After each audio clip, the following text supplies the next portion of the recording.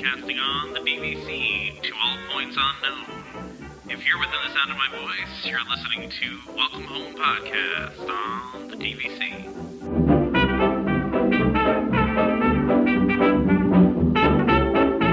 Hello and welcome home. Thank you for joining us on episode 38 of Welcome Home, a Disney Parks and Vacation Club podcast. I'm Tom. I'm here with Trevor and Damon. How's it going, guys? Doing all right. How about yourself? Oh, yep, doing pretty good. Yeah. I'd be doing better if I had a Disney trip scheduled, but I don't. I gotta wait for my 11th month. I vacationed way too much this summer. Like, I need You want a break from vacation? I need a break from vacation. It was brutal. I mean, I know it sounds like very like first world problem-y, but like I need to be home for a little bit. Like I really do. You need a vacation from vacation. I do. That's for sure. I wish I had that problem. Anyway, we are also joined by special guests here today, too. We have Marissa and Derek from DVC Resale Market, who are actually, DVC Resale Market is a new sponsor to Welcome Home Podcast, so we're so excited to have them here. We threw it out on Facebook the other day asking all of you out there what your questions were about resale, and we were overwhelmed by the response that we had, and so we're going to try to answer as many questions as we can today. But if you posted a question or sent us a question via email, please know that we will get to it maybe in a future show, but we will try to answer as many as we can today. We just got so many. We only have so much time to do all these things. So Marissa and Derek, thanks for joining us, and can you tell us a little bit about yourselves, about your background?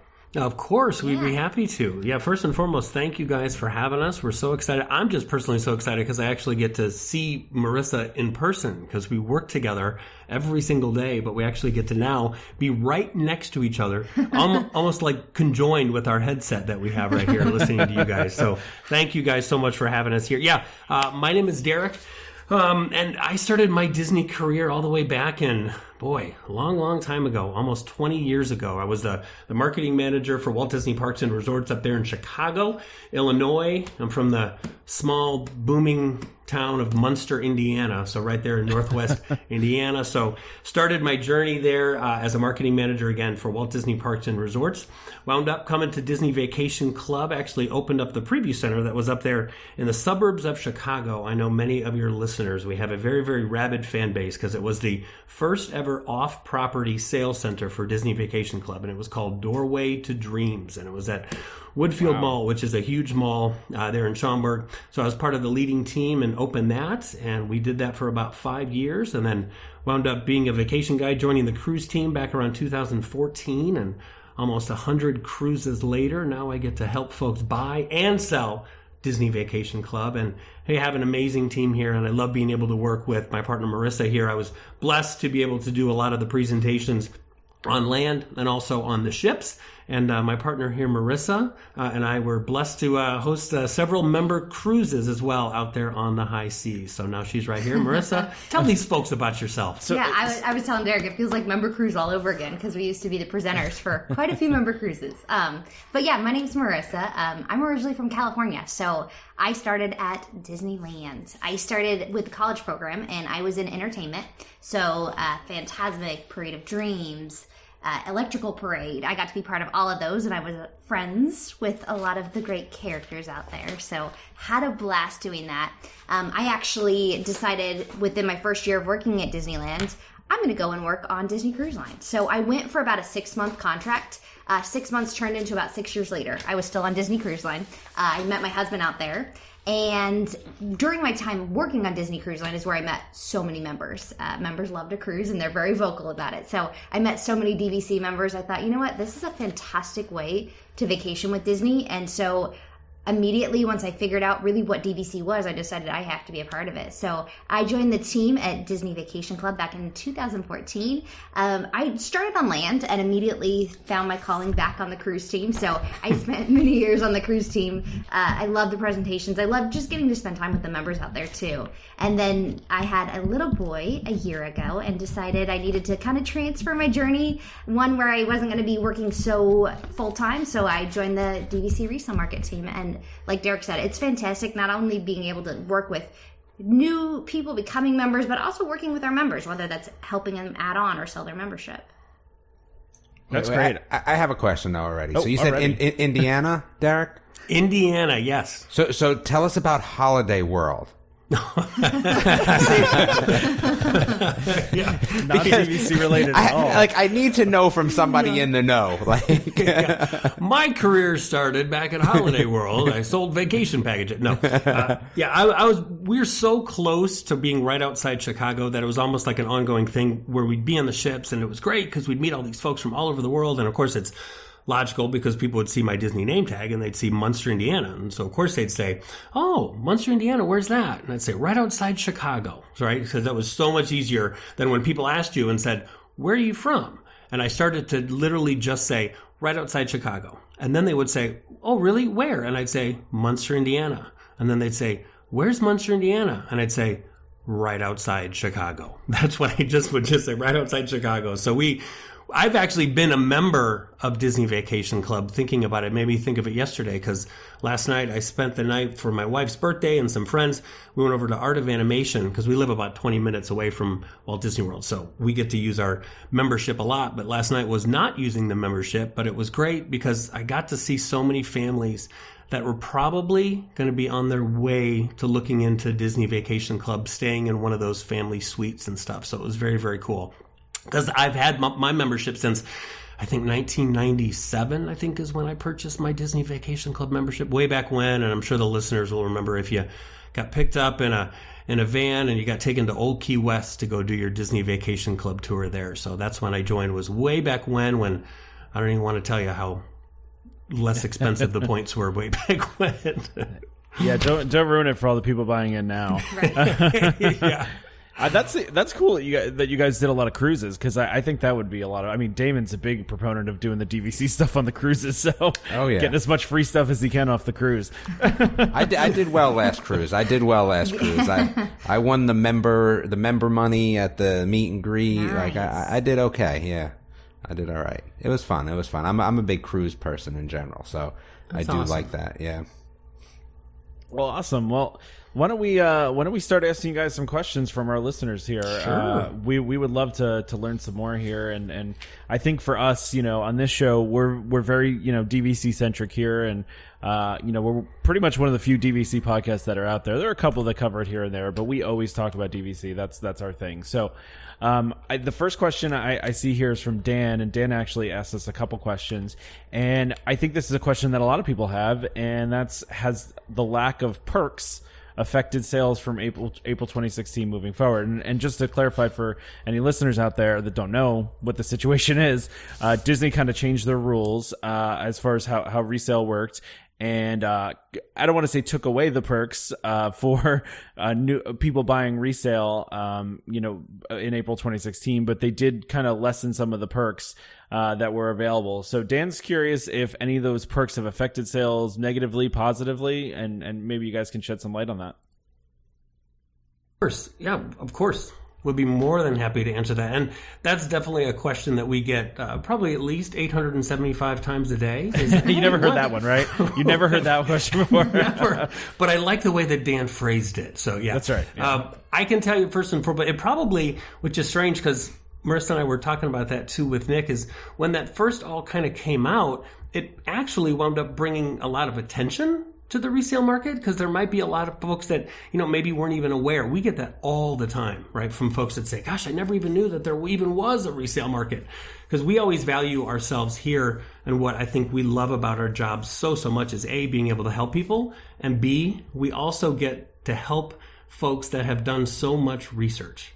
Like probably the most well-educated and well-researched folks are the folks that come to us. They've done their homework, so they know all about this. And when these changes came about, probably initially, there's probably maybe a little bit of a slowdown of maybe folks, being afraid and, I'm not sure, what am I not getting? But again, it brought the actual resale market to the forefront. So there was a lot of folks that maybe didn't even realize that there was a resale market. And then again, it goes back to being able to do their research. So when they started doing their research and when they realized what these quote unquote maybe perks that I may or may not be missing out on, how valuable are these perks going to be for me and my family? And again, that's the joy of what we get to be able to do, is be able to help people and give them the time to do the research that they need. we at the DVC Resale Market, we're not afraid to tell someone if it works better in their benefit to buy direct, then by all means buy direct. But if they, at the end of the day, realize and say, you know what, these perks, that I remember that contract that I signed, the last page of that contract said that these perks are not guaranteed and can go away at any time. You know what, Derek, I don't know how many of these, limited capacity private parties that me and my family are going to be able to make it to. Derek, I don't know how many t-shirts do I actually have to buy at 10% off that I could make up the savings of saving $10,000 to $15,000 by buying through you guys. And B, most importantly, I didn't even know that I had the option that I could actually pick some of these resorts as my home resort. So again, has it slowed us down at all? No. We actually just had some stats that Nick just shared with the team that, if you can believe this, that just in 2018 alone, we listed 2,162 contracts and we sold 2,136 contracts so far. And that is just in 2018 alone. And we've got a few more months left. So we know we're going to finish strong on that as well. I think Nick said last month was our biggest month in company history. So yeah, I don't see it slowing down anytime soon. No. Yeah, that's, and kind of to your point, I don't think, and I did a lot of research before I bought in, and I don't even think I knew that the resale market existed before I bought in. So, and I think when I read that the perks were being, I don't want to say taken away because they weren't really taken away. It was just, going forward, they're not going to be like this. I think that's when I realized that there was a resale market available out there. So that's a good point. Yeah, here's a funny story that I like to share with people is I remember when I first looked into Disney Vacation Club, and when I worked at Disney for a long, long time, I remember actually looking up notes on myself, right? Like, oh man, I wonder what my vacation guide wrote about me. I'm just kind of curious. So I went into my account and I actually found a transcript of a conversation that I had where I reached out to Disney Vacation Club and the person put notes in there and said, Derek called. He wanted more info on Disney Vacation Club. He asked us for our website, but of course we don't have one of those yet. So that's how early it was. I was like, oh man, we didn't have a website yet? That's crazy. That sounds like our website. That sounds like the website for our podcast. Yeah. See how I teed that up to you right there? Yeah. Perfect. Our podcast website exists. It's just, not exactly up to date with anything. So anyway, Trevor, do you want to ask a question?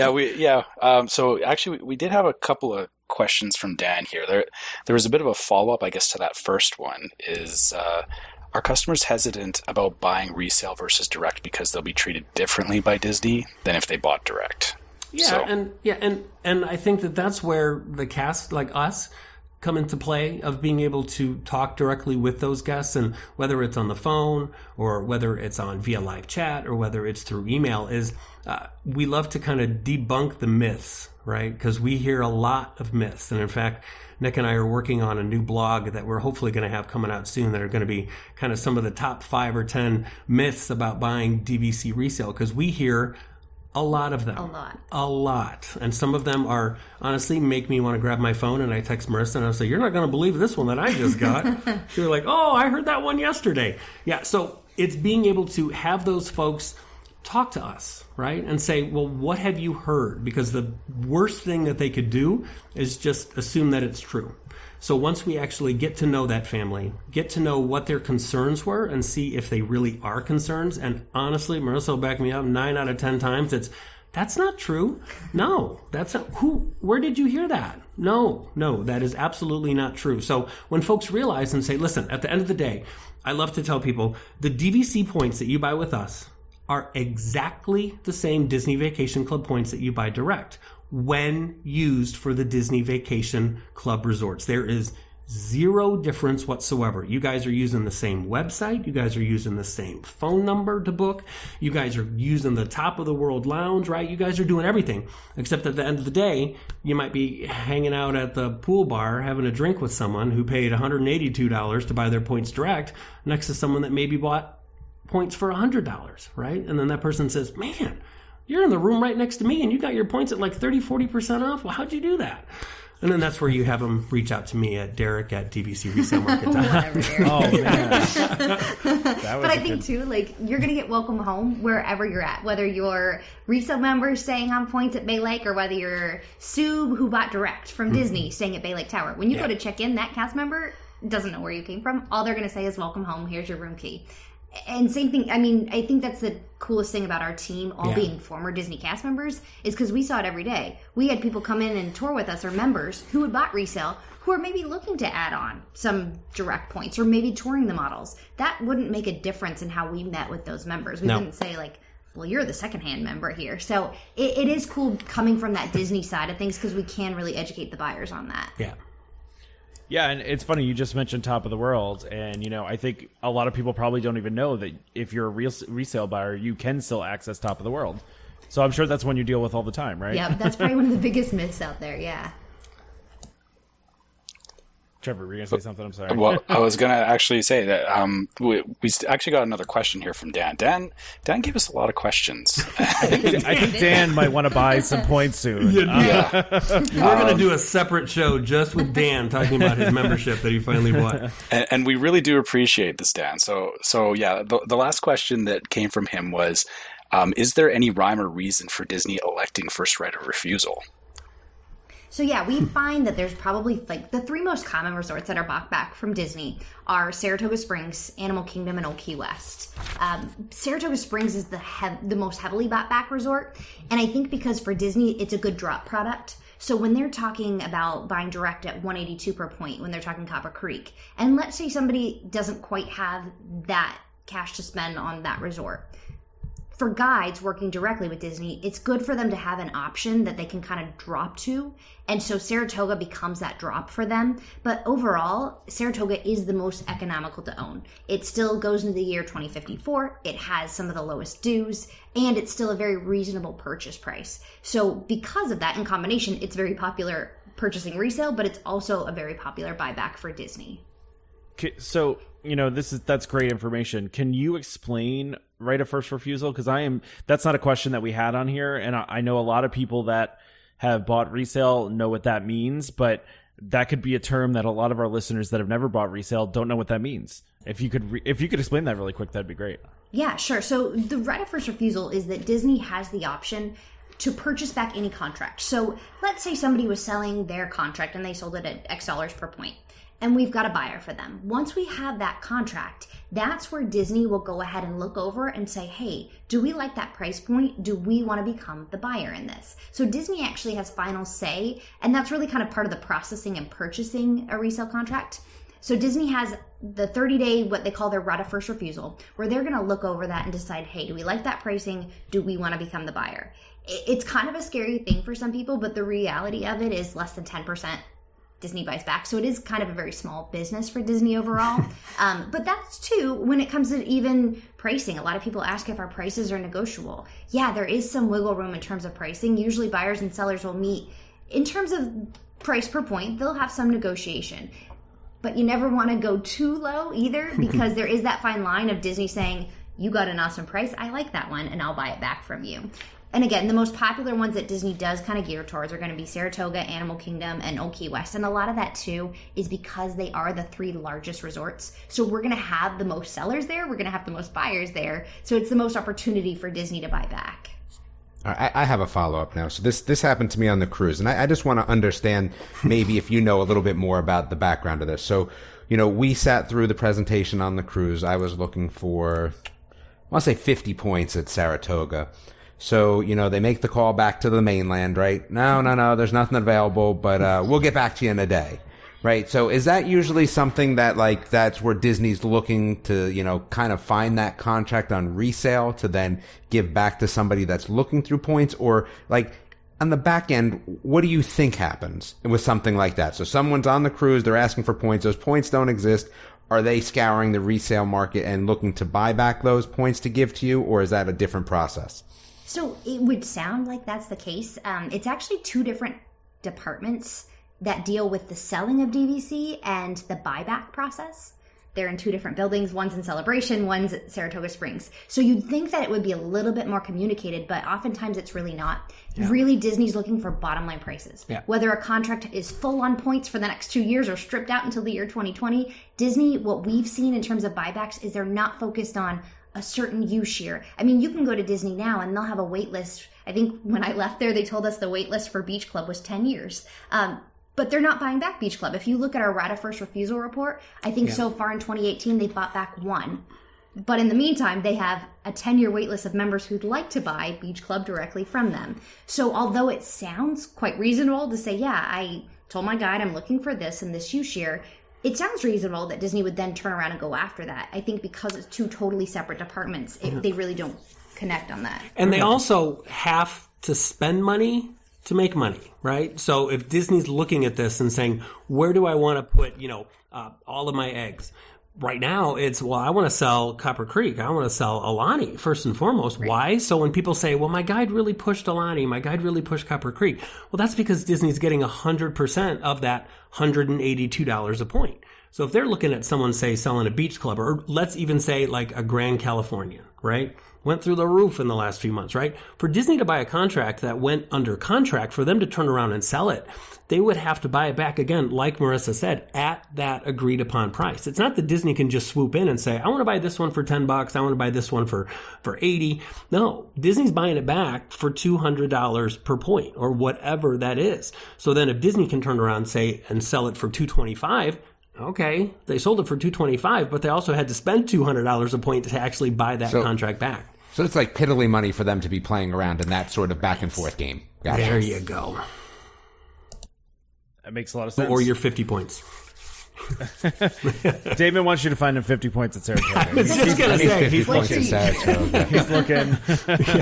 If we don't stay on for the rest of the show, it's because I'm getting that dude 50 points. Damon, do you want to do a question, or you want me to ask another one? I don't even have it up in front of me, sorry. I'll be honest. I told you that in the beginning, though. Okay. No, that's fine. I'm going to skip around here and say, I'm going to ask you a question from Jesse. And Jesse's asking, what are the top 3 resorts that people end up selling and why? And conversely, what are the top 3 that people want to buy?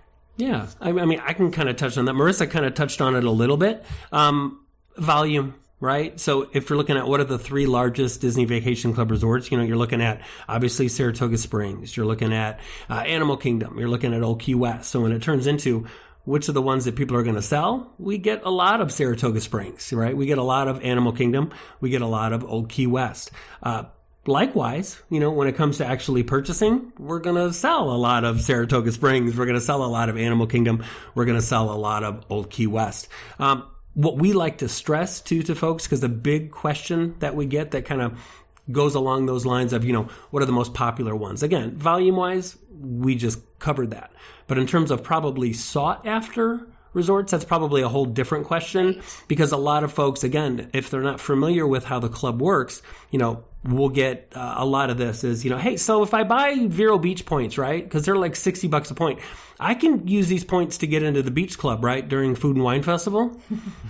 Yeah. And that's, insert, car crash here. And you go, okay, listen, okay. Let me tell you about this. Yeah, let me tell you about this. I'm glad you reached out, because that's what I really, really love about our role here is we're not just kind of, pushing points for points.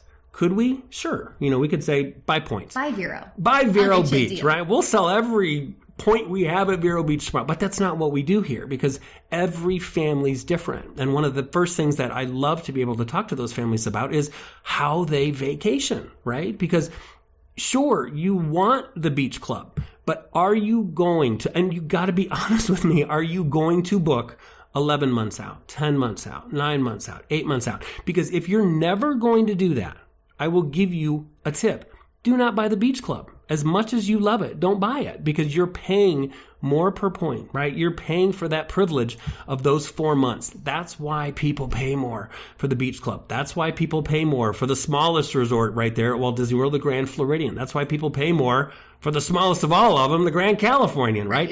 That's why the points are varied. So that's where we like to figure out, you've heard it online and people shout it from the rooftops too when folks go in chat groups and say, where should I buy? Buy where you want to stay. But I like to tell people, don't just buy where you want to stay. Buy where you want to stay if you're going to use it the right way. If you're not going to use it the right way, just like Marissa said, Buy Saratoga. Buy Saratoga. Perfect, because we have a lot of volume of Saratoga. So you'll have plenty of point packages to pick from. And B, again, if you're not going to book more than 7 months out, Saratoga is a slam dunk. So it's that's me. That's me. I never book more than like... Welcome home, Damon.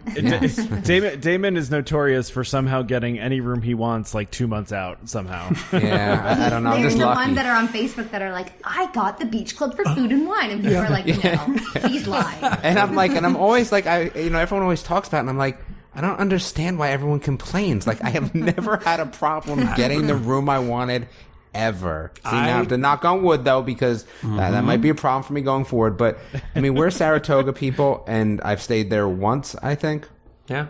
I mean, I that's just what we do. So for me, it works out perfectly. And I'm getting to the point now where I'm going to say this, but, like, I don't really care where I stay, really. Mm-hmm. Because, again, like, it doesn't really matter to me anymore. We're at that point in our Disneying that, like, we've seen and done everything, so it's a different vacation than people are just getting started. But you know what? I don't know if we had this question, but, a question kind of popped into my head. What is the top reason that people actually sell? Like, what do they tell you when they're selling back? Like, what is the big thing? Is it that they didn't use it? Is it money? Like, what do you actually, what would be the top 2 things, I guess, would be a better question. So I would say one of the top ones is we get a lot of, like, people who joined DVC right when it opened. And they've used it. They've loved it. And I think one of the coolest things about owning Disney, and I think like anyone else who's owned a timeshare knows like the fear of selling a timeshare, is that I can't give this away even if I wanted to. Because the dues or the maintenance fees are so crazy compared to what the value of the resort is. The value of Disney is what you buy is, even though the years are decreasing down, the value of Disney just keeps going up and the demand never drops. So I think what's really cool about even the selling side of it is a lot of these members bought in right in the beginning. They've used it for 25 years and then they said, okay, great. Our kids are grown. We're not going to Disney as much. We got those free park tickets for like 10 years. Peace out. No, and then they go, you know what? We're going to sell this for the same of what we bought it for, maybe more. And that's the cool thing is they've had the full use of it. They decided it was a great thing. And it's actually funny. Tell the story about your member who wrote a letter. They wrote a letter. They sold their old Key West. They bought it all the way back in 1991. They put it on the market. It sold really, really quickly. And I told them, and they were so happy. They wrote a letter and said, will you please forward this letter to the folks that are buying our membership? And I asked, can I read it? And she's like, oh my God, of course. It was the most, and I'll have to see if I can try to find it to send to you. It was just the most heartfelt, sweet thing of this family that said, sadly, it's just time for us to give up our Disney Vacation Club membership. But we want the next family that has this to know how magical it has been for us. All the amazing memories that we've had over the last 20 years. We just want to make sure that you take care of it.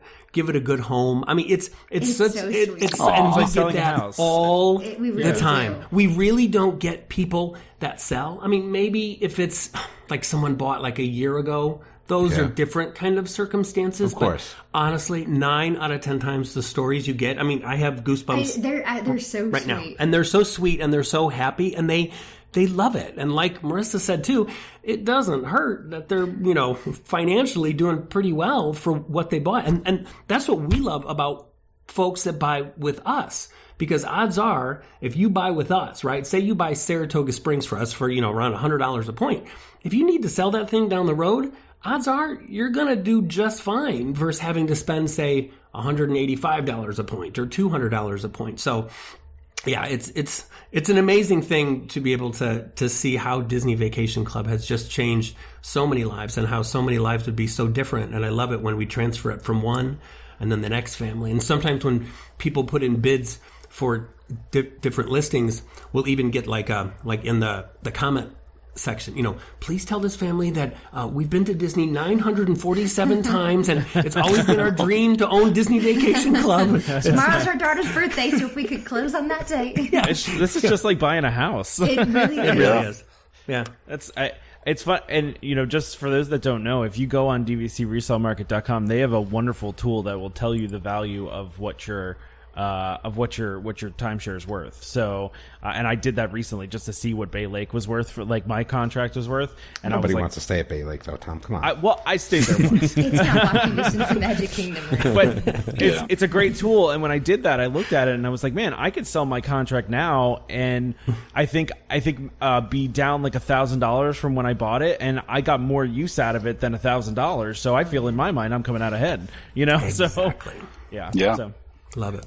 All right, I got another question lined up here for you guys. So I guess we talked about selling, but going back to buying, we got Mackenzie asking, what are the finance options for resale using DVC Resale Market specifically? Yeah, so we have a couple of great recommendations for financing.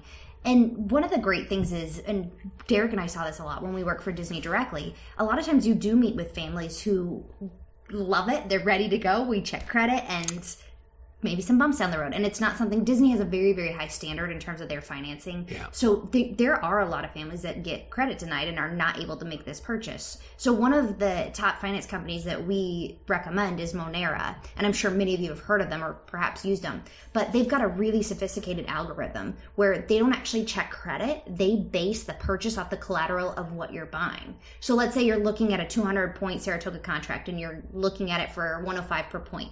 You can actually go to their loan quote, type that in, and they're going to tell you 3 options of monthly payments, 3 options of down payments.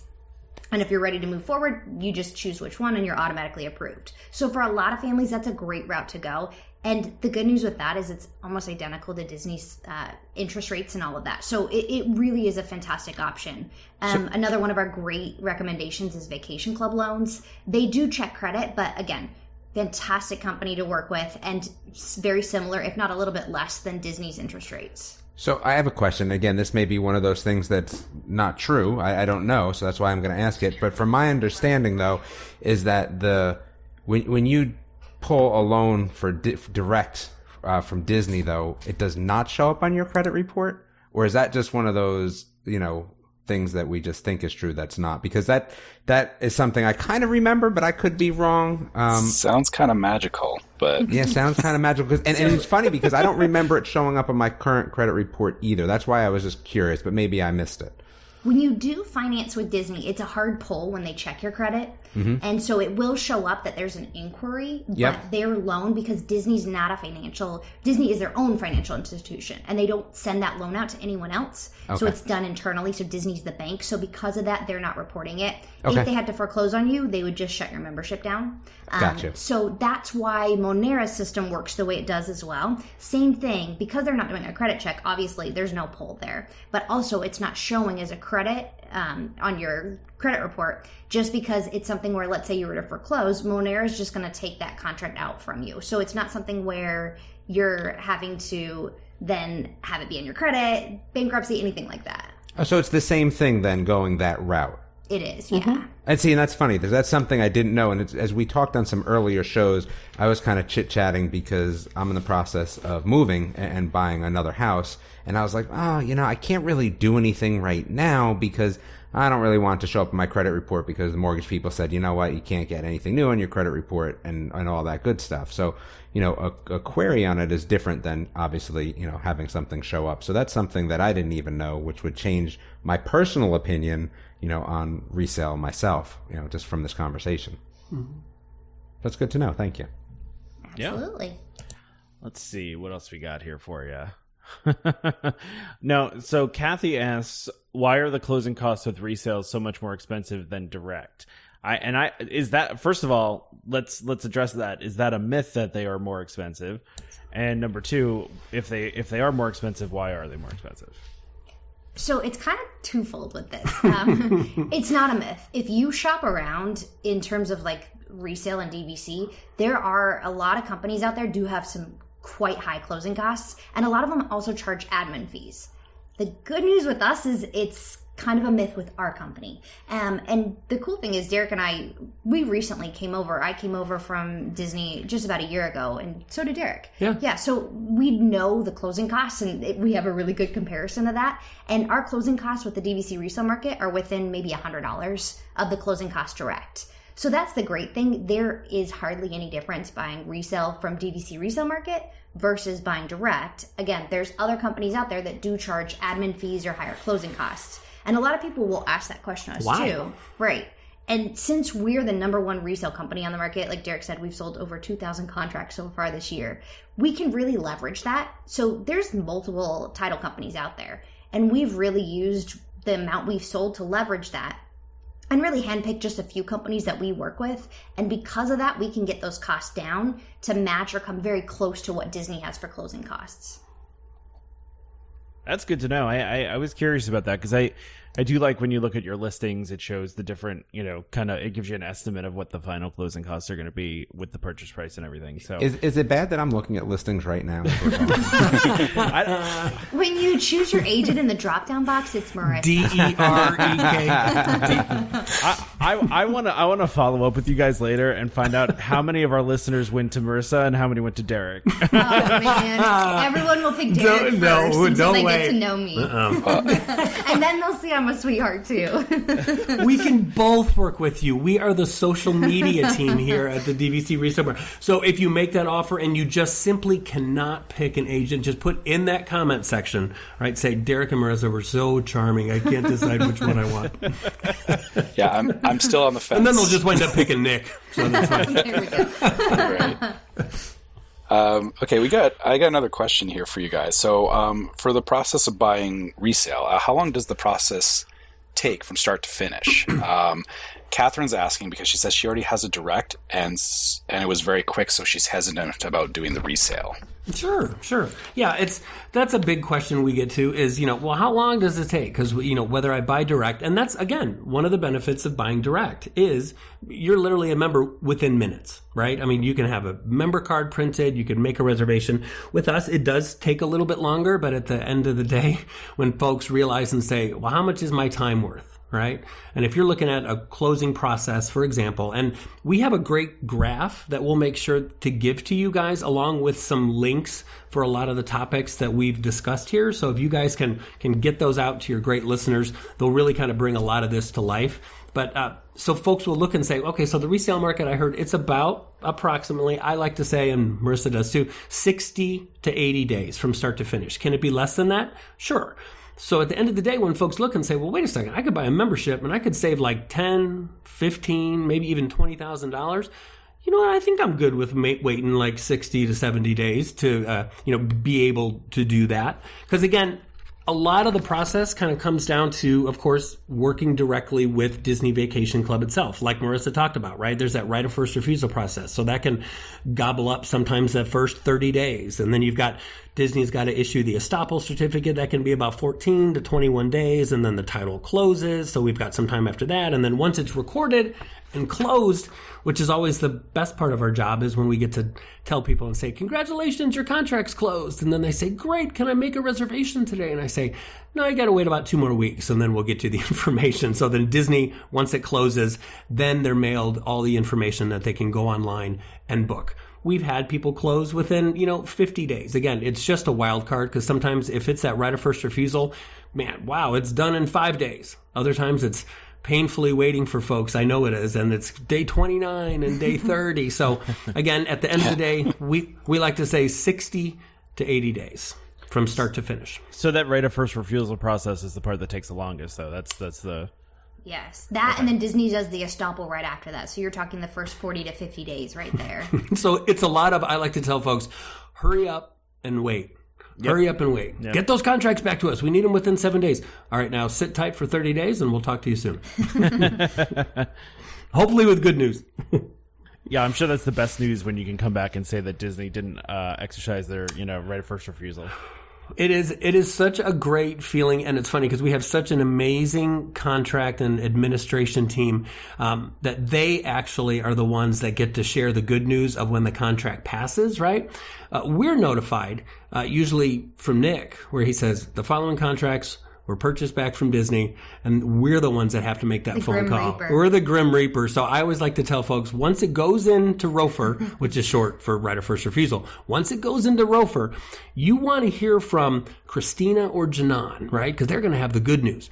if during that 30-day process, all of a sudden you get an email from me and I say, hey, you know what? Can we talk about your contract real quick? You don't want to hear from me during those 30 days because I'm going to be the one to say, sad news, they bought it back. However, the good news is, and that's another question too that folks have is, well, what happens? Do I lose all my money? What happened? No, it is so seamless because of the great partnerships that we have that most folks simply say, you know what? Give me a day or two. Let me go back in. Let me find another listing and let me basically try it again. You know, we don't ask for any additional money. We just transfer over the existing escrow that we already have on file. Seamless. We try it again and hopefully that second time's the charm. So what is that escrow usually? Usually it's about 10%. Okay. 10% maximum is $2,000. So no contract would hold more than $2,000 as an escrow deposit. Gotcha. Okay, thank you. I think we should probably do one more question here, and then move on. I think we're going to have them back. No, we're definitely going to have them back for sure, and come up with some even crazier questions. Yeah. But you know, Mike wrote a really long question here, and I don't know if I want to read the whole thing, but I think the most interesting. Don't do Mike dirty like that. Read the whole thing. We got time. All right. Do you want to read it, Damon? I don't have it up in front of me, Tom. How many times is Tom going to ask me the same question? I just assumed that you would pull it up. As of late, this is from Mike. As of late, it seems that most resale contracts with great pricing either have an exorbitant amount of points, get taken by Disney via right of first refusal, or basically gutted of points for the first 2 years. With this in mind, along with the lack of benefits, discounts, future perks that buying resale carries, are you actually saving as much buying resale as advertised? Seems like by the time you find a reasonably sized contract that Disney doesn't want and is loaded with points for the first 2 years, that price isn't that much lower. And for those with the first 2 use years gutted, you basically have erased your savings right there. Additionally, and this is the second question, if Disney wanted to offer extensions to the 2042 resorts at some point, regardless of the likeliness of this happening, could they choose to offer that extension to direct buyers only, leaving resale purchasers no option to extend? I know, Damon, that was a question you had too. Yeah, I mean, I was curious about that. I mean, I look at, what is Saratoga end year again? 54. 54? Yeah. So, I mean, man, 2054. I'm going to be old. I mean, I guess someone's going to be pushing me in a wheelchair at that point. So I don't know how much I'm going to need to buy after that. But yeah, I was curious. Yeah, so what do you guys think about that one? Yeah, Mike, wow. It's a lot, I know. Here we go. That's the question. Well, I think the biggest thing with Mike's question, and I think there's a misconception on right of first refusal. A lot of people think, like, if I got a great deal on a contract and it's loaded on points for the next 2 years, that's the one Disney's going for. And again, Disney's looking at bottom line. They're really not looking for available points. So sorry, Damon, if you're on a wait list, but no. So their major goal is not to go after, like, say, loaded contracts. They're just saying, this is my bottom line. This is what I'm looking for on price per point. And that's what we're finding them buying. And to be honest, when we look at our reports over 2018, a lot of those contracts are stripped contracts. Yeah. So, but just to kind of do numbers on, like, a comparison of direct versus resale, if you take one of the probably the most popular buybacks, or sorry, one of the most popular resale purchases is Animal Kingdom. Now, Animal Kingdom is also one of the top buybacks for Disney. So if we look at kind of comparisons, Disney right now is at 171 per point for Animal Kingdom. So if you take that and say the average resale contract for Animal Kingdom sells around 107. So in comparison, and let's say an average contract size is about 200 points. So if you say, okay, 171 per point and the average on the resale side is 107, that's about a $64 per point gap. So if you take an average contract of about 200 points, you're talking almost a $13,000 gap. So when you take away the fact that Disney really isn't looking for loaded contracts, and you take in consideration that financial gap, I mean, $13,000, that's a big deal. And if you look at the perks that you're getting, again, if you're not able to go to all the member events, or even probably the biggest perk in terms of, like, financial savings would be the annual pass discount. You're talking about $100 savings. So family of four, $400. Once you get the annual pass, you're already going to have the discounts off shopping and dining, so that kind of negates the rest. But, I mean, if you're saying $400 a year, it's still going to take you quite a bit of time to ever hit that difference. And Derek, you kind of alluded to this earlier. It's the time value of money, too. So if you're saving $13,000 a day, long term, that's a big thing over those years. So is it worth it just to get $400 for a family of 4 off annual passes? Off a current annual pass promotion. I want to stress, I was one of those that, man, I loved my free valet parking when I purchased my Disney Vacation Club membership. Don't have the valet parking anymore. We do get free parking, though. Yes, and that's another myth. Resale members, yes, you still get free parking. You still get fast passes. You still get to do the Magical Express. You still get to do the early entry, and you still get to do the late nights. You do add on the dining plan. Add on the dining plan, everything else. So yes, absolutely. So what are your thoughts on the second part of that question about, extensions? And will it be any different? I mean, I know that's just a guess from you guys, but just more of your thoughts. It's hard to say if Disney's going to do it. There's so many rumors, and even when we were working there was a time where we thought, okay, this is for sure. They're going to do a boardwalk extension, and then that rumor kind of died. So there's a lot of rumors out there. It's hard to say what exactly Disney will do with that. But just to give you some reference again, Disney's in this as a profit-making company. So if you say, hey, we're going to extend boardwalk, and we're going to extend that until the year 2060, and we're going to charge everyone $30 per point to do that. I really can't imagine Disney saying, okay, we're going to take your $30 per point and your $30 per point, but you want to pay us $30 per point, we're not going to let you. Yeah. Even with Old Key West right now, if you bought resale Old Key West that expired in 2042, you can actually still take that to Disney and do that extension. That's interesting. Interesting. Tom, I have one more question for them. Just again, sure. I think this is probably something, just because I'm sitting here looking at the website and the numbers and things like that. So, for me, interestingly enough, if I was to buy my 50 points at Saratoga, I want a strip contract, because I don't care about the next 2 years, because my daughter is actually young enough where we still just throw her on a cot or in a closet or whatever the case may be. Literally in a closet. Literally I have pictures of her in the closet. Literally in the closet at Boardwalk. Because the closet at Boardwalk's kind of big. So for me, I actually would like a strip contract. I'm looking at like 2020 as the next time where I actually need the points. So I'm looking at 2 contracts right in front of me right now from the website. A 0 150 150, right? And a 0 14 160 for the use years for 18, 19, and 20.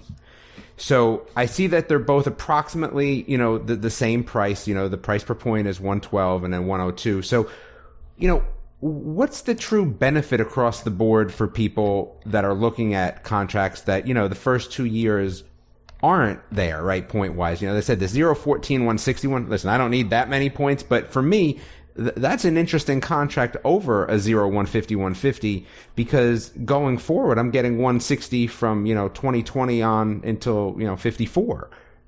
So help us understand how that, cost per point is calculated, obviously, on a contract like that, where they're stripped a little bit, right? And, what you see, how you would approach somebody like myself that says, you know what, my daughter's young enough, she's, the youngest of the 3, so I don't necessarily need them right now. So, and that's the biggest thing. And again, like Derek said, one of the cool things about our team is that we are all former cast members. So we really can get that insight from people. And our concern is, how do you vacation? How do you plan on using this? And one of the first questions I ask people when they're looking to either add on points or purchase new points is, are you planning on vacationing in the next year? If so, we need to look for a contract that's going to have points for you to use. Did you already do your vacation? Or maybe you already booked your 2019 vacation? Then let's look for something stripped. Because if you look at the pricing, and actually if you go into our value estimator on our site and you type in, let's say a Saratoga that has 150 in 2019 and 150 in 2020, it's going to be worth, in terms of our value estimator, $5 more per point, give or take. So that's kind of how the pricing structure works and what you're going to see on our site. Ultimately, it is the seller's property and they're selling it. So they're going to have final say in what they're listing it for, or if they're reducing the price to getting more aggressive. So every now and then you can find a reduced listing where they have gotten aggressive and it is a lower pricing, but that's typically the gap you're going to find if something has available points. Another thing too, for families who aren't planning to go, and a lot of people, this is another question we get, is people go, okay, I'm looking at this contract. It has no points until the year 2020, but man, I'm going to be stuck paying those dues for those years. If you actually click on our listings, you can see in the notes, if points are used in 2019, obviously dues haven't come out yet. The seller will be crediting back the buyer based on today's dues pricing, but that's a nice credit. So you're saying, hey, not only am I able to buy it secure on today's prices, because who knows what the resale prices are going to be 2 or 3 years ago, especially with Disney doing such dramatic increases, But also, you're getting those dues covered right up front, too. So that initial purchase price goes way down. Gotcha. Now that makes sense. All right, so I just have to wait for you guys to find me, a 0050. When you got one of those, let me know. That's what I'm looking for, 0050. We're looking for it. Well, I was going to say on the flip side of that, I'm like the opposite of Damon, I guess. That I'm the guy who's planning like 11 months out, and I also want poly, so I'll probably be coming and talking to you guys about a poly contract at some point in the future here too. Get a stick with your home resort. Yeah. I love my poly. Got a planner here. Got a planner. Just remember to put Derek down in that comment section. That's all you gotta do. And also too for everybody out there, and thank you for all these great questions. Marissa and I could just keep doing this forever and ever and ever. Reach out to us on our Facebook group, right? We have a really fantastic Facebook page. First and foremost, our website. I don't want to scream it from the rooftops, but it's an amazing website. Our website, if you have not been, dvcresalemarket.com, take a look at it. It's got FAQs on buying, FAQs on selling, and the listings. It's super easy to navigate through. We've got tutorial videos on there as well. But we have a Facebook page. Like we said, Marissa and I are the social media team here for the DVC Resale Market. So check out our Facebook page, which, Marissa, what's the best way for them to find that? So you can just type in the DVC Resale Market group, or you can find it through our page on Facebook, which is just DVC Resale Market. And you could email us questions, shoot us questions through that inbox, or of course, email us individually if you choose as well. We like to have some debates on our page too, so it's always fun. We have members on there too, so we'll get involved as well as the members. We love the feedback and the questions. We have a very passionate group of folks out there, and we love it. we love being a part of it. We definitely understand. And you guys have a great app too, actually, where you can put in what you're looking for, and it keeps like a little search out there for whatever contract you're looking for with UCR and all that type of stuff. I just downloaded that recently too. So, and also too, if I could add one more thing too, is a lot of folks sometimes have a lot of questions, but maybe they don't want to pick up the phone, or maybe they're at work and they can't pick up the phone, right? Because they're looking at Disney Vacation Club while they're at work. You can go on our website and there's a chat feature that's down in the lower right where it just says chat with us. Every business day during our hours. And again, we're open 9 to 9, Monday through Friday, and 9 to 6 on Saturday and Sunday. You can chat with one of us via the live chat feature. I was even looking back at some of these stats, Marissa, and I think you and I, since February, I think have done close to maybe 3,000 to 4,000 different chats with people. And I'm not joking, like 3,000 to 4,000. And we love it. Yeah. So it's a great opportunity for folks to just get all of their questions if they're not able to physically pick up the phone and actually talk to us. So there's no excuse for anyone out there not getting your questions answered when it comes to us. Well, we really appreciate your all's time today. It's been great, and you guys feel free to hang around for the rest of the show if you'd like, for the rest of our nonsense that we'll be doing for the rest of the show, the non-informative stuff that we're going to do, where we just give our ridiculous opinions. But we really appreciated you guys being on. Great answers, great to our questions, and I'm sure our listeners will very much appreciate it too. So. Yeah, thanks for having us, and thanks for great questions. Again, like Derek said, it's so fun for us to kind of get those questions asked, and it's fun for us to be able to answer them together. Thank you for having us. We loved it. Great. Well, thanks, guys. And with that being said, bye. See you guys. With that being said, we'll do our first ad as well for DVC Resale Market, since they are our new sponsor. And so we so appreciate them being on today. But, DVC Resale Market is the leader in the DVC resale industry, with 11 former DVC guides and 2 former DVC quality assurance managers. So if you're thinking about buying DVC, browse the huge selection of DVC resale listings anywhere with DVC. I mean, they have more DVC listings than anybody else out there. As they mentioned before, they're the number one company out there. So, they have DVC experts on hand 7 days a week to answer your questions. You just heard from Marissa and Derek, and they are obviously very knowledgeable about all of these things. So, you can reach them anytime by reaching out to DVC Resale Market. If you're thinking of selling, turn to the friendly professionals at DVC Resale Market, where over 98% of their listings sell within 30 30 days, and over 2,400 contracts were sold in 2017 alone. They sold 2,400 contracts last year. That's crazy, and they're already at 2,100 for this year, as they mentioned before. So you can find them on DVCResaleMarket.com. You can also call them at 844-DVC Pros, which is 382-7767. And, you know, when you give them a call, when you reach out to them, let them know that Welcome Home sent you. You know, we have a lot of great supporters on this show, and, you know, let them know that you heard about them from us. That'll, you know, let them know that their work on our show is... They might be nicer to you. We don't know. I think they will be, personally. I think they might be. But again, that's DVCResaleMarket.com, 1-844-DVC Pros to reach them. So thanks so much. We really appreciate DVC Resale Market sponsoring the show and for coming out and telling us a little bit about answering questions. Great. So... Yeah, that was a lot of fun. But let's how about we change gears? Right? Yeah, we got some other stuff to talk about here. This first one that we have.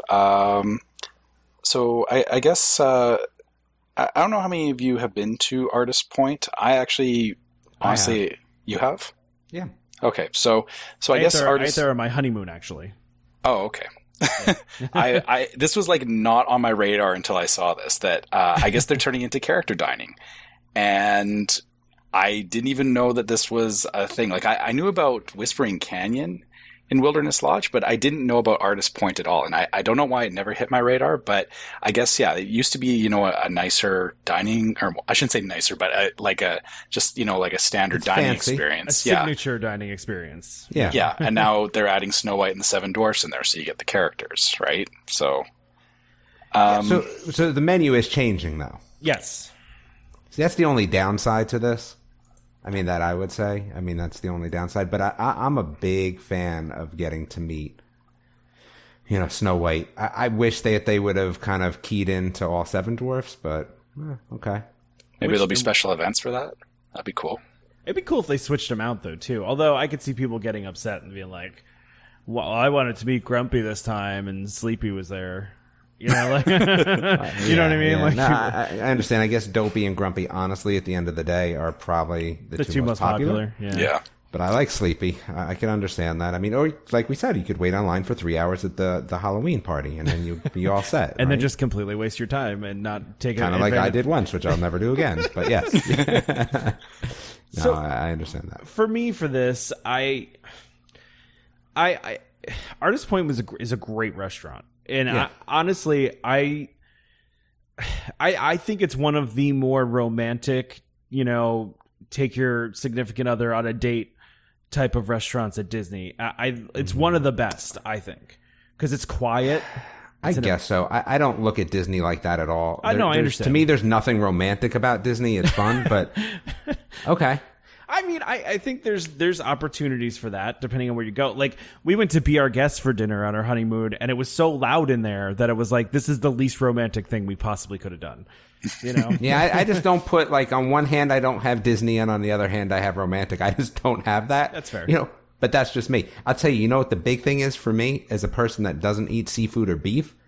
It's pork crazy there, right? Like there's pork, and then there's pork, and then there's pork, right? Like when you get rid of like pork, like that's a problem for me because I like that as an option, and it was really good stuff there. So that's the only downside I see. But I like I said, I like Snow White, Dopey, and Grumpy, so I'm cool with it, even if it's just one less place, you know. But here's the thing with Disney Springs now, that kind of all goes out the window too. Because you have Disney Springs, we have all these other opportunities for fine dining. Yeah. So keep the characters at the places. I'm cool with that. Like I'm good with that. And yeah, I guess to be fair, Wilderness Lodge is also like that's pretty close to Magic Kingdom, and like I think every other resort near Magic Kingdom has character dining, right? Yeah, that's actually a good point. Yeah, because Ohana has character dining, Chef Mickey's. Chef Mickey. 1900 Park Fair. So. were you not liking what was the Chef Mickey? Oh, Chef Mickey was probably the worst experience food-wise I've ever had at Disney. But it's a character meal. It is. We've been down this road before. The food is absolutely atrocious. Like there's just no other way to say it. Like it's just bad. Right? Like it's just bad. No, it's just bad. I think if you're going to do Chef Mickey, I feel like you do breakfast because you can't go wrong with a breakfast buffet. And it's cheaper. But then you're paying like you're still paying a ton of money. And I'll give you that. If someone was forcing me to go to Chef Mickey again, like I was being forced, or it was free, right? Either one, yeah, I would have to do breakfast, because otherwise it is just no bueno. I get that. No bueno. Okay. I don't know. I get the feeling, just all the times I saw Artist Point, and the fact that it wasn't even on your radar, Trevor, that says to me that Disney was like, okay, this restaurant is underperforming. Maybe, I think it was. I would agree with that. Because I don't think I ever saw it full. It's not one of those restaurants that was like a tough reservation to get. But you know what the other thing is, too? To see the dwarves in Snow White, right, it's tough. Like, that's tough. So I think that this was just a good way to bring those characters somewhere. Again, pay to play, right? Okay, some people are going to pay to play, and I'm okay with that. You know my feelings on that. I'm always all right with that. So this is a good pay to play, Snow White, Dopey, and Grumpy. Yeah. I agree. The problem is the next thing we're talking about is so much more interesting that, like, it is. I can't see past it. So I think we just need to wrap that one up and start talking about Star Wars. Let's do it. Let's talk about Star Wars. Go ahead. Trevor, you want to read that one? Damon wants in on this one. I don't know how to pronounce what we're I talking don't about. either. Oga's, I think. Oga's yeah. Cantina? Sure. All right. So we have some more information about Oga's Cantina. So that's what the restaurant's going to be called. And I guess pretty much what we're talking about is that, it's going to be some sort of local-ish Star Wars place that, you may see friend or foe. I guess that's going to mean, like, we're going to see some kind of craziness like you would see at a cantina, like we saw in the movies, right? Yeah. It's going to be something along those lines. I like that. I'm wondering how that all works, right? In terms of, I always look at it like if I'm eating and I'm paying money, like I need to have good food. And what they're talking about is having some different, I'm reading it, some different vessels. Like, yeah, that's cool. But to me, like, the food's still got to be good. And that's why the place that's over in Animal Kingdom, what's that again? Cantina? Yeah, like the food there is off the chain. So like I'm good with that, and the atmosphere is okay. But just let's make sure that we keep the atmosphere at a high level as well as the food. So it seems like there's going to be some interesting stuff to eat, which I like that. But just don't let it be just about kind of the presentation, but let's let it be about the food too. So that's what I'm hoping here. I don't know what you guys think though. No, I agree. I wonder how they're going to pull this off, is my question with all of this, right? Because obviously they're going to have a lot of people in character wandering around this restaurant, right? But says who? But says who, though? Why do you think that? Based on just kind of the description that they put out there, that, you run into friend or foe. Like, so obviously there's going to be stormtroopers wandering around, right? I mean, and then I'm assuming, I don't know. See, that's all I see. So for me, like, because they mentioned stormtroopers, actually in the article, but again, this is still not even locked down at this point. I don't think we're going to see 10 different, I don't think it's going to be a character place. I think you might see a stormtrooper come in and out, like on some sort of set schedule, and then somebody from, the Rebels come in and out on some sort of set schedule, but I think it's going to be more about the atmosphere. So there's this place over in Universal, Myth, I think. Is that what it's called? Myth? I don't know. It usually wins the awards for best food, but like it's got a pretty cool atmosphere. It's over by the Poseidon place, that little Poseidon show that they have over in Universal.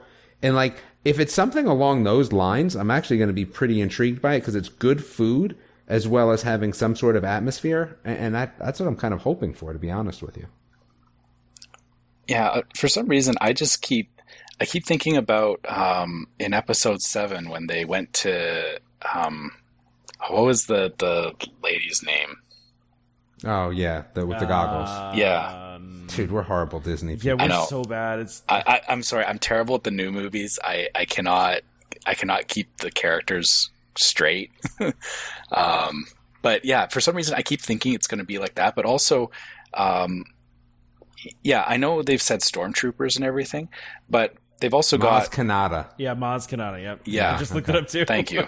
Yes, I'm sure someone's going to give us a hard time about how we pronounce that too. So yeah, so I was thinking Oga was going to be like Maz, but yeah, I also know that with the new movies coming out, they're supposed to go to Batu in the new movies, and there'll probably be some new characters that get revealed in the movies, and I wouldn't be surprised if they're just saying stormtroopers for now, and then it'll be here's the tie-in with the new characters that we couldn't tell you about because, they don't want to spoil the movie. I don't know if I see that. I mean, again, it could be, but what I see is more of a heavy theme just a straight up theme. You know what I mean? Like where the actual place itself is what's cool about it. Not that we're going to see people.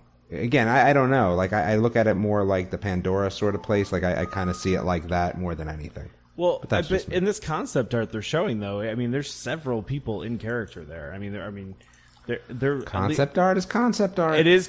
That's totally true. So, I mean, if you look at the concept art, it looks like a flipping movie. Like I don't think we're going to see I don't think you're going to feel like you're part of the movie. I'm sorry to say. Like it'll be cool. Yeah. Don't get me wrong, but you're not going to be like trading blasters under the table or anything like that. That's true. It was cool. I do think the coolest part about this is that the DJ is going to be RX-24, who, those of you that went on Star Tours a long time ago, was the guy that was piloting your Star Tours vehicle. So that's pretty cool that they're repurposing him. I do have to wonder if they're going to pull him out of Star Tours, because you do actually see him in the queue for Star Tours. So see, and I think that's what maybe we'll see, when we go that friend or foe, is that we're going to see that sort of stuff where, like, yes, on the wall or in the corner, like there's going to be a robot or something along those lines. Not that they're going to have actual characters, like people walking around. I just don't see that. But I could see like that Star Tours, C-3PO sort of thing going on, R2-D2. Like, I could see that. That's what I'm thinking. Yeah. I just wonder how it's any different from like a character meal at that point, though. But that's what I'm saying, because I don't think they're going to have those people walking around. I think it's just going to be, the robot stuck in specific places to make you feel like you're there, and that's how that's going to get away from being a character thing, right? It's not going to be a character thing. But then, they have to be careful about, everyone is going to want to take a picture with them. It's going to be like, wow, how do we? I'm sure Disney's going to have it worked out. That's for sure. Or like the Harry Potter stores where there's a limit. Right, that's another thing you have to remember that Universal does, right? At the wand places, there's a limit of people that come in and out the door. It's very possible that happens as well. No, that's when I said how are they going to pull this off. I think that's what I mean more than anything, because they're really going to have to limit how many people go into this place. If it was just completely crowded and that you couldn't even walk in there, it would completely ruin the whole experience, I feel like. And people are going to be walking up to stormtroopers asking for their autograph. It's going to feel weird. I'm going to catch some real hate on this, but I almost think that, dude, give me an upcharge for Star Wars Land. I mean, there was an April Fool's joke that came out last year about that, but I wouldn't be surprised if there's some packages out there for it. Well, I think that's what the hotel's going to be. Yeah, I was going to say that's going to be the hotel, right? Yeah, exactly. There's your answer. Yeah, exactly. That's the upcharge, right? And I'm okay with that. I'm good on that. So. Yeah, get me to that hotel. All right. Well, anything else we want to talk about this? No, not yet. Well, the one thing you're not going to find. We'll definitely talk about it a bunch of times. Yeah, I know, right?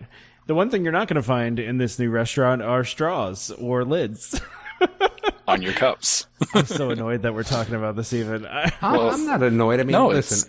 It's good. I mean, it is what it is. Oh no, it's a great thing. I feel like it's this is a topic that's being beat to death in the Disney groups and the Disney media in general. But here's the thing: they're still available by request. So why is it even a problem? It's not. Right? You tell me they're not available by request. You tell me that you can't get one no matter what.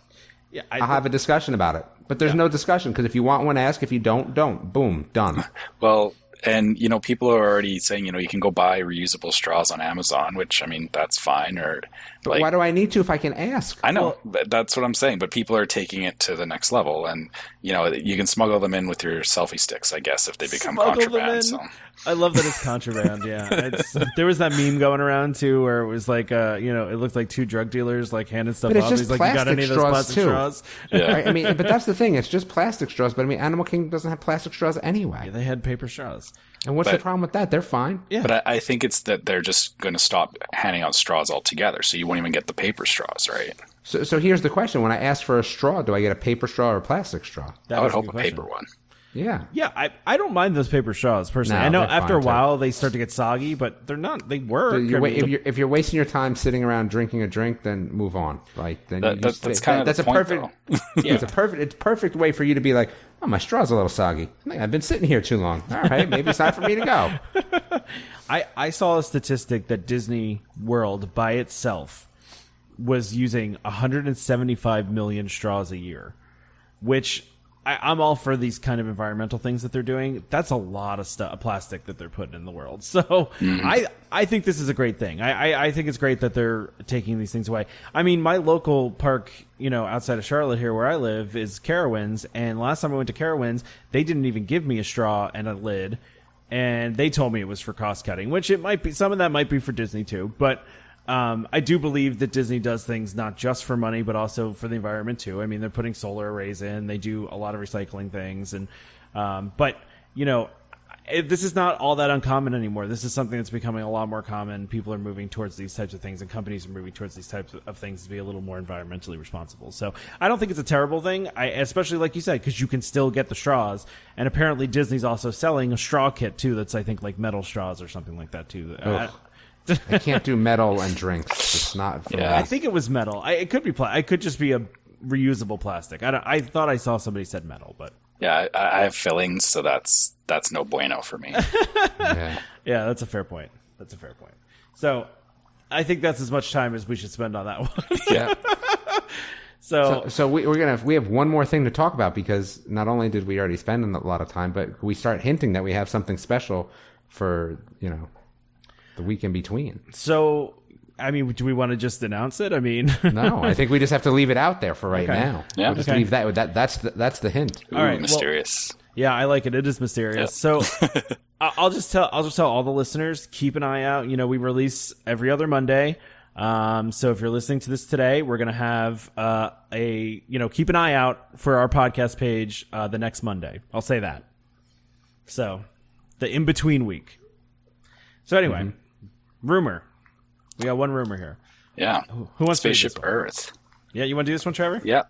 So Spaceship Earth is undergoing an overhaul. If the rumors are true, the ride inside Spaceship Earth will see a refreshing of all scenes leading up to the Industrial Revolution portion, where the newspapers are being printed by the young boy. And changes on a grand scale to every scene following that, all the way to the end of the ride. Sources also indicate that the scene in the dome at the top of the attraction, where the guests look back at Earth from space, will be drastically reimagined, utilizing the latest projection mapping technologies.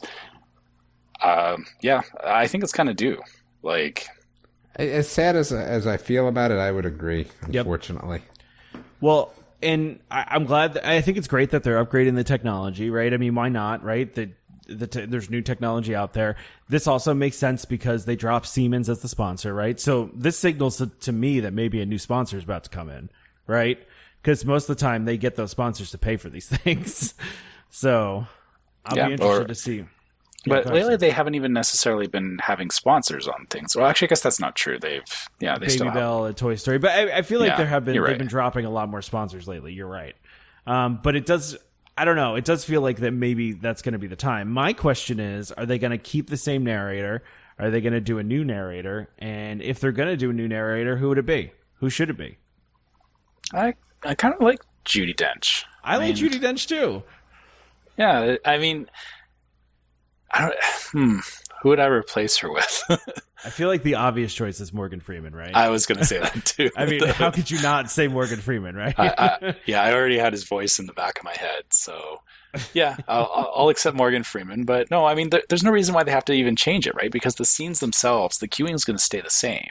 Yeah. So, but I guess if the scenes themselves change drastically enough, she's talking about, I don't know, but yeah, like they could change the scene to the point where it just doesn't make sense with the audio. So, yeah, or they could bring her back in to re-record. I don't know. I mean, I would assume that they would re-record it regardless, but I don't know. I agree though with you guys. I think it's due. Spaceship Earth is actually one of my favorite things. And I don't know if you guys ever noticed this, but there is this distinct smell when you walk up to Spaceship Earth. I don't know if it's some sort of chemical they use the big giant wheel that makes the thing turn, but or it's just the air conditioning or something. But it's like that weird thing that triggers like a childhood memory in me. You know what I mean? It's just got that. I don't know. It's Wait. something that I remember from being a kid. Hold on, the smell leading up to it, not the smell inside of the burning stuff. That does too, but there is a smell leading up to it. Like when you get to that last ramp as you're walking into it, there is a distinct smell that and maybe no one notices this except for me, but I've always noticed this. You're going to make me hyper aware of this when I go in January, and I'm going to be standing there looking like an idiot. Just smelling the like air. Sniffing the air, going, what is that? I swear, there's a smell. Yeah. Okay. You're talking about the burning smell in the Rome burning scene, right? Yeah. That's right. Okay. Mm-hmm. Yeah. But no, I'm thinking about it, and when I'm there, it's humid, and all I smell outside is hot people, humid, area. So I don't know if I've ever noticed a particular smell in that area. You're going to notice it this time. And if anybody else notices this that's listening to this right now, send me a message. Send us a message. Post on Facebook, because I want to know that I'm not the only one that knows that distinct smell walking up to that tunnel. So it's not like the pirate smell or anything, is it? It's definitely not a purposeful smell. I'll say that. It's obviously some sort of smell that's coming through the air conditioning, or I don't know, some sort of mechanical lubricant of some sort. Exhaust. I have no idea what Tom's talking about, just so we go on record here. I think he's crazy. I don't know either. I'm racking my brain thinking about the times that I've been standing there, and I do not recall a distinct smell in that area. I mean, it's possible I'm losing my mind, but I swear there's a smell there. So, but no, I'm excited about this. If this is the case, I think this is a great thing to do as the continuing overhaul of Epcot. I would hope that they're able to do these things and keep the ride open, because Epcot is, running short on things right now, with Ratatouille being built and, the Ellen closing and Interventions being basically done. Closing something else, especially something as iconic as that, would be, I think, kind of rough for crowds. Well, it's kind of a twofold thing too, is one, how do you, because if they blocked off individual scenes while they were doing work, that would be weird, because you just have a facade or just like a dark hallway. I'm okay with a facade though. I'd rather they did that, to be honest with you, like some hand painted scene while they're working on it. I would be cool with that, because I hate to take away that experience. I mean, listen, for us, we go often enough. People that live in Florida go often enough, right? It's not a big deal, but I always think about those families that are coming that, maybe even once in a lifetime. I mean, I have many friends that go once, they went once. Absolutely. Or they're going once, or their kids are 10 and they haven't been yet. And for them, I hope that, something as iconic as this stays open throughout that process, at least in some aspect. So yeah, other thoughts around that are this new projection technology. Like, why could they not use that in a temporary stance? Again, have a facade, but then have something projected on the side, just so that, there's still some sense of movement or whatever. That's a good point. Yeah, that's a good point. The other thing, talking about closing it itself, you're right. The thing about Spaceship Earth is it's a people eater. It's a pretty high throughput ride, because it's that Omnimover track, and it, like you said, there's not a lot in Epcot right now. So yeah, they either need to do this after after Guardians and Ratatouille opens, or do it slowly overnight, scene by scene. Yeah. I'm voting for scene by scene. Yeah, I think that would be good. I mean, that projection stuff they could install, they could probably work on it overnight and start, testing it, after the park closes. I mean, Epcot closes at 9 o'clock every night, pretty much. So, I mean, they could get a lot of work done there. I mean, do you guys always wonder when you get to the top and you're looking at the ceiling, but then there's that black part that you can't see that just looks like I don't know. I've always wanted to know what that stuff is up there. Oh, that's the former space station. Is that what that is? Yeah. It's still there? Yeah. Wow. Yeah, they just put something, or like a tarp over it. Well, no, it's not tarp. Last I checked, I believe they took the structure out, because there used to actually be the structure there, and I think it's just they just removed it, and so now it's just black. Gotcha. Okay. Yeah. Cool. But yeah, there used to be that space station up there. So I did actually watch some documentaries and stuff on this from way back in the day. So that's really cool. Yeah. All right. Well, anything else we want to mention about this before we wrap up for today? No, we have to wrap up because we had our secret project. That's right. Yes, we do. All right. Okay. Go ahead, Trevor. You want to wrap us up? Yep. As usual, more questions. We love talking to you guys. Keep it coming. You can always find us at welcomehomepodcast@gmail.com for email. Like we said, we have this awesome website that, State of the art. I'm trying to. It looks good. It looks good. I'm trying to compare it to, the DVC Resale website, but I can't. So, we got a website, but nothing cool there. So you can go to welcomehomepodcast.com if you really want to. Check it out. But again, we usually talk to you guys on social media. So probably the biggest place to find us is on Facebook at Welcome Home Podcast. But of course, we do have Twitter and Instagram, but we're not very good at those things most of the time. So we're good at Facebook. We're good at Facebook at least. Yeah, I think we all like Facebook. So yeah. But yeah, we do get stuff posted on Twitter and Instagram, I think, for trips and stuff. But that's about it. Also, if you guys did find us on iTunes, we do like our reviews because they just help the service work better for us so that it's more visible. So same thing on Google, leave us a review. Even if you don't like the podcast, at least tell us why. I mean, you're entitled to not like us. We don't expect everybody to like us. And if you just don't like Trevor and Tom, you can say that too. That's fine. Yeah, I'm fine with that. That's fine. Cool. I mean, that's cool. Yeah. I mean, there is one review out there that talks about how much they don't like me. So it does make me chuckle every time I go over there. It's funny. It is. I mean, listen, I'll take it. I'll take the criticism. That's fine. Yep. So don't forget to subscribe to Welcome Home Podcast so you can be reminded every time we release a new episode.